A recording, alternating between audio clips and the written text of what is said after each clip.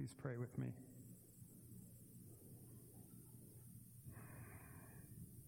Heavenly Father, I thank you that we can sing with one voice of the blood of Jesus that has cleansed us from our sins.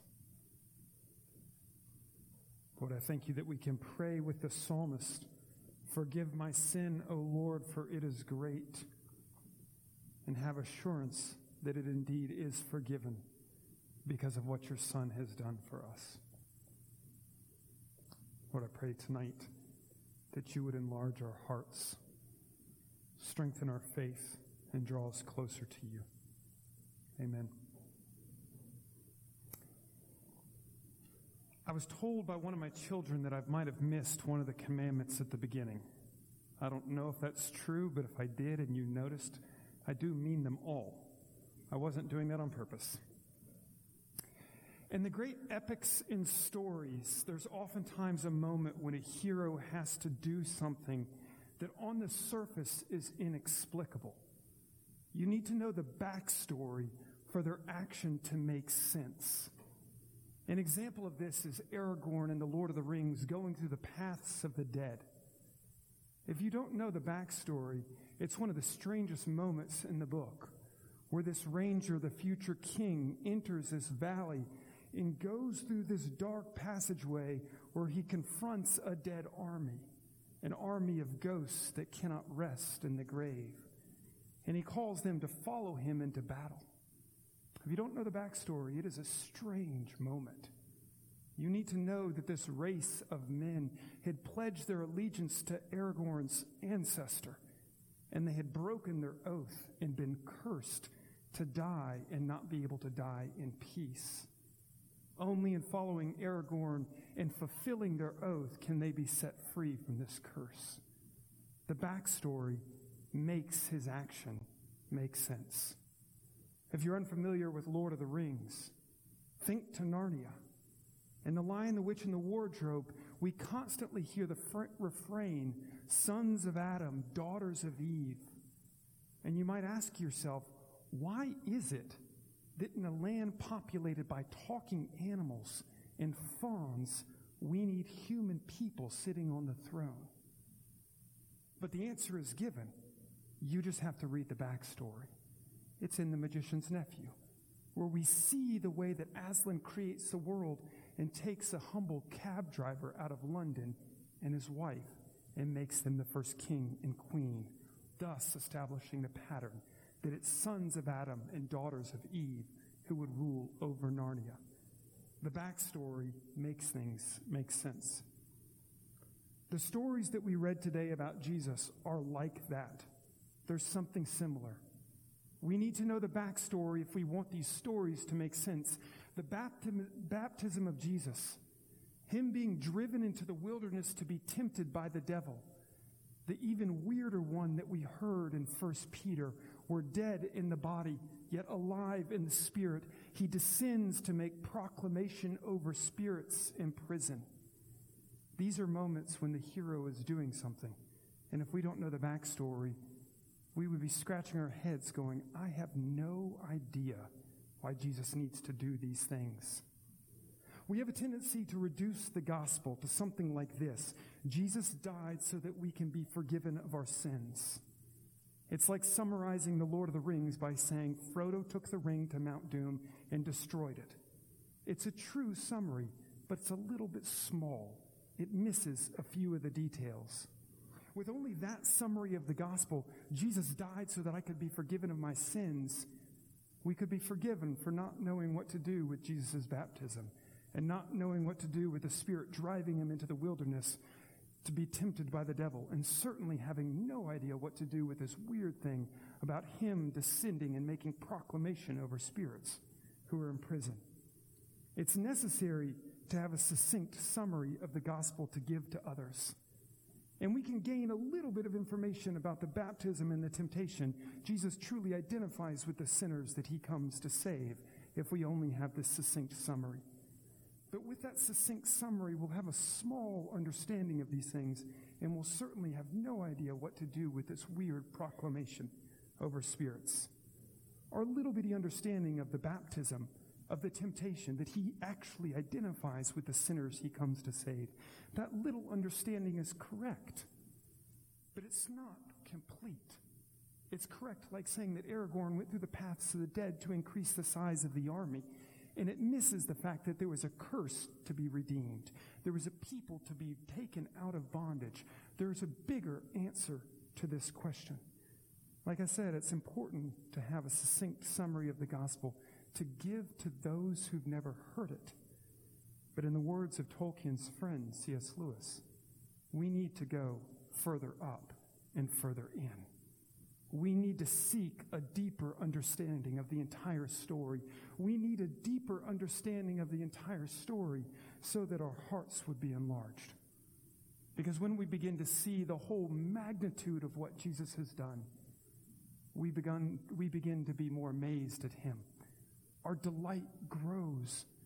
Our understanding grows, and it creates a better understanding of the world, our place in it, our calling. Ultimately, it creates deeper faith, stronger love. So today, in a couple of these strange stories, namely just the temptation in the wilderness, I want to go further up and further in with you.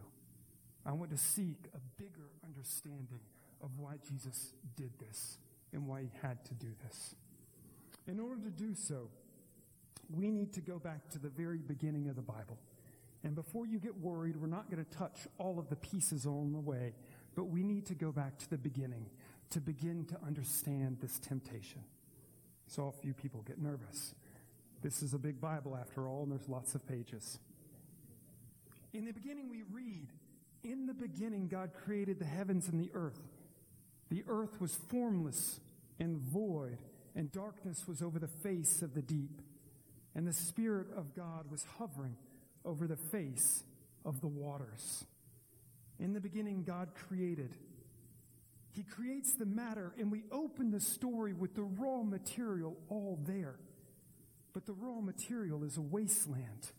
It's empty space without form, without shape, and darkness covers it. It's chaos everywhere. In the language that we've been using from Mark 1, this is raw wilderness. But God is not content with raw wilderness. He's not content with this chaos, and so he begins to act. He speaks, and when he speaks, by the sheer power of his word, order begins to emerge out of the chaos. He speaks, and light shines forth, filling the world with glory. He speaks and separates light from dark. See the order and the symmetry that he's creating.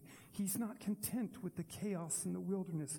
He speaks, and a barrier crystallizes between the waters above and the waters below. The sky heaven snaps into place, as it were. Order, symmetry, harmony in the midst of this chaos. He speaks, and the chaotic waters retreat. They go back, and the land emerges out of them. Again, he's creating order and harmony. He speaks, and the barrier arises that holds the sea in place so that the land can flourish. He speaks, and stars and planets, asteroids and comets come into being. They rush to their spots, their guard posts, where they will mark times and seasons and days. He speaks, and he turns a wilderness into order. But it's not just order, because he then begins to bring life. He speaks, and grass, flowers, trees, tomatoes, fruit, it springs up. This thing that was formerly wasteland, chaos, emptiness, void, begins to flourish with life as he speaks. He speaks, and fish are formed, flashing through the seas. He speaks, and birds spring up, rising on their wings into the heavens. He speaks, and we see animals scurrying and braying and barking and lumbering across the ground. He speaks, and this chaos has become order, and this order has become full of life. And then God crowns this creation, and he creates a garden. He crowns it with this beautiful paradise. And then he reaches down, and he fashions man and woman. And he calls them. And he says, watch over this world. Take care of it. In all of this story, we see a movement. We see a movement from chaos to order. We see a movement from death to life. And we see a movement from wilderness to garden. That's the one I want to talk about today. From wilderness to garden. But it's in that first garden that the tempter arrives. It's in that first garden that the tempter arrives. And man and woman fall to his temptation in the garden. They fall to his temptation in the garden, and they are driven out of the garden into the wilderness. They cannot go into paradise anymore. Of all of creation, only man and woman fail to obey the word of God. The trees obey his voice. The chipmunks obey his voice. The asteroids obey his voice. And man and woman fall. And because they fall, they are driven from the garden into the wilderness. It's in the wilderness that human history begins to take place. It's not the same degree of wilderness that it was before creation itself. God's grace still blankets the world. The order and the beauty and the life that he has created are still there, still permeates every land and people. His grace still blankets the world. But the garden has been lost. The paradise has been lost. And so what does mankind do? Well, we gathered at Babel. We gathered at Babel and we sought to rebuild Eden on our own terms. We sought to recreate the paradise, to force God to let us out of the wilderness and back in to his home. In many ways, this is a fitting description of the history of humanity. Ever since then, we've been trying to create lost gardens, lost paradises. We make temples in gods, gardens in paradises, trying to force God to let us back in by legalistically keeping the rules or making gods in our own image that have no rules. We've spent our history dealing with the fact that we were driven from the garden and human history has been lived in the wilderness. Our attempt has been to escape the wilderness, to enter Eden again. The closest we ever got to entering Eden again, the closest we ever got was in Solomon's temple. This is Eden recreated. God descends again, fills it with his glory, and walks with his creation, walks with his people. The artwork in Solomon's temple even indicates to us this is Eden recreated. There's vines and pomegranates on the walls. There's lampstands that look like trees full of light. You see the imagery of the garden. There's the gold of Eden is all over the walls, the woodwork, the tapestries. Even the angels that guard the entrances to the garden are there. The cherubim with their flaming swords. This is the closest we ever got to being back in Eden again. But this new Eden only occurred because God did something. And this is where I want you to hear the backstory with me. This new Eden, Solomon's temple, only occurred because God took his people out of a false Eden, the Egyptian empire, and he took them into the wilderness. He had to take them into the wilderness because that's the true state of all of humanity. He had to take them there to indicate to them, this is what sin has done. And what did he do with them in the wilderness? He confronted their temptations head on. The same temptations that occurred at the very beginning, to worship the false god, to grumble and complain against the true God, to say, can I not have more than what he's given me? The same temptations that they faced in the garden, he confronts again in the wilderness. And he shows them how to walk around the temptations. He shows them how to operate against the temptations. He shows them how to have forgiveness when they fall to the temptations. He takes the people into the wilderness because this is where humanity is, and he recreates them as a people. He does this so that he can bring them into the land and begin to build Eden again. This is what the tabernacle and the temple point to. But of course, we know that the Israelites were unfaithful. They were unfaithful and could not obey the word of God. Again, we alone of all of creation don't know how to obey God's word. And so God destroys the temple and drives them back into the wilderness again. This is the story of all of humanity. This is the fate of mankind because we've never been able to reject temptation. We always worship the wrong thing. We always covet what is not ours. And we always fail to obey the word of God. This is the fate of mankind. When Jesus stepped into the water of baptism, he was not merely identifying with sinners. When Jesus stepped into the water of baptism, he was stepping into the judgment of God that is rightly leveled against all of humanity. The judgment of God that is leveled against all of humanity for our failure to simply obey the voice of the Lord. In his baptism, Jesus Christ showed that he is truly man under the judgment of God, like us. And when he walked into the wilderness after the baptism, he did so as man. Listen to the story. He walked into the wilderness. Jesus hears the echoes and he enters the actual state of humanity. The actual state of humanity. Driven from the garden. Lost in the wilderness. Separated from God. Alone. Jesus' lonely walk into the wilderness is to come to where humanity was. Watch him walk. He walked alone, his back to Jerusalem, walking east of Eden, into the wilderness where humanity was, alone, entering into the judgment that was upon all of us. He walked alone. He had to go back to the beginning. He's stepping back into Genesis 3 with Adam and Eve walking out of Eden, out into the wilderness. He was alone.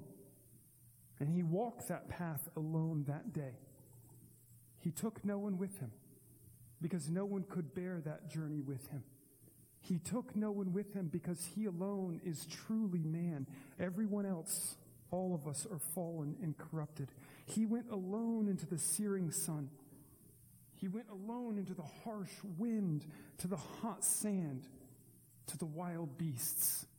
All pictures of what sin does to us. Pictures of our pride, our anger, our jealousy, our gluttony, our lust, our fear, our despair. And Jesus walked alone into that wilderness. He walked alone to be tempted. There was a confrontation he had to face. He had to face the original enemy. He's replaying all of human history in his own life. He had to face the original enemy, that enemy that we could not resist even in the comforts of the garden where there was no hunger and where God was close at hand. We could not resist that enemy when we had everything for us. And he walks alone, a humble man, to the most desolate place to confront that ancient enemy, the serpent, the devil, Satan. He was not tempted just so that he could identify with us. Now, it is true that because he was tempted, he can identify with us. But he was not tempted just so that he could identify with us. He went into the wilderness on purpose, driven by the Spirit, to face the devil face to face.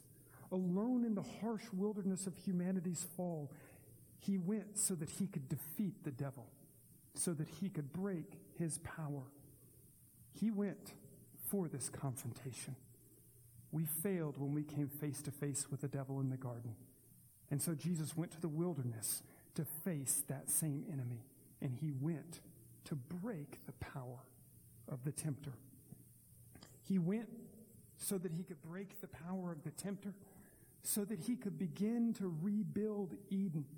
He went so that he could break the power of the tempter, so that he could begin to rebuild Eden for all who would follow him.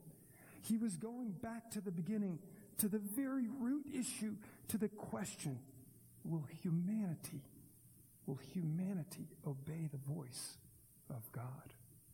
He goes back to confront that singular question. And of course he does. He obeys the voice of the Lord. He confronts the devil face to face, and he shatters his power because he says, I will obey the voice of the Lord and not my desires. He succeeds where we fail. And the devil in that moment was defeated. The devil in that moment was defeated because a new Adam had arisen. And this new Adam looked the devil in the face and obeyed God. I don't have time to tell the rest of the story. Y'all might be thankful.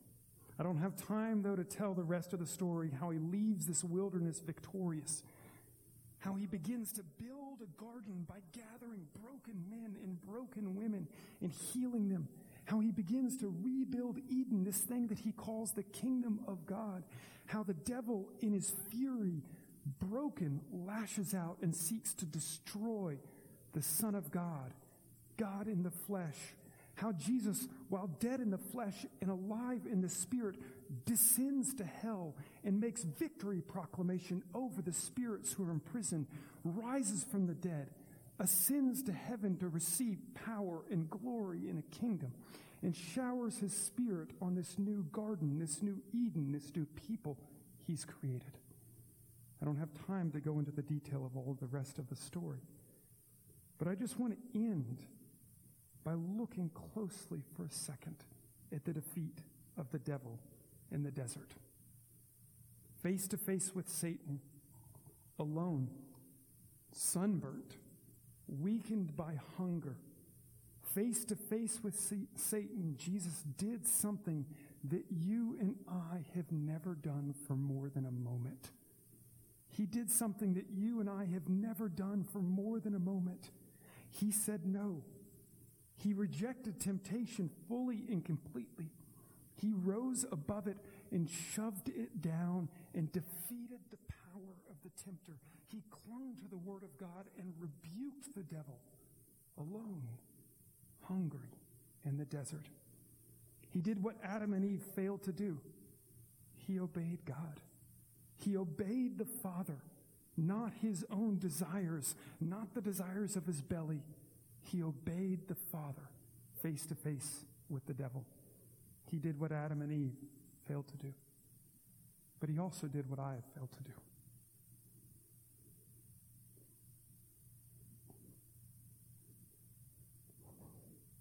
He did what you have failed to do. At every moment when you have been faced with temptation and you have given in, taken the easy road, at every moment where you have failed or where I have failed, Jesus did what we could not do. He faced the devil and he said no. He rose above.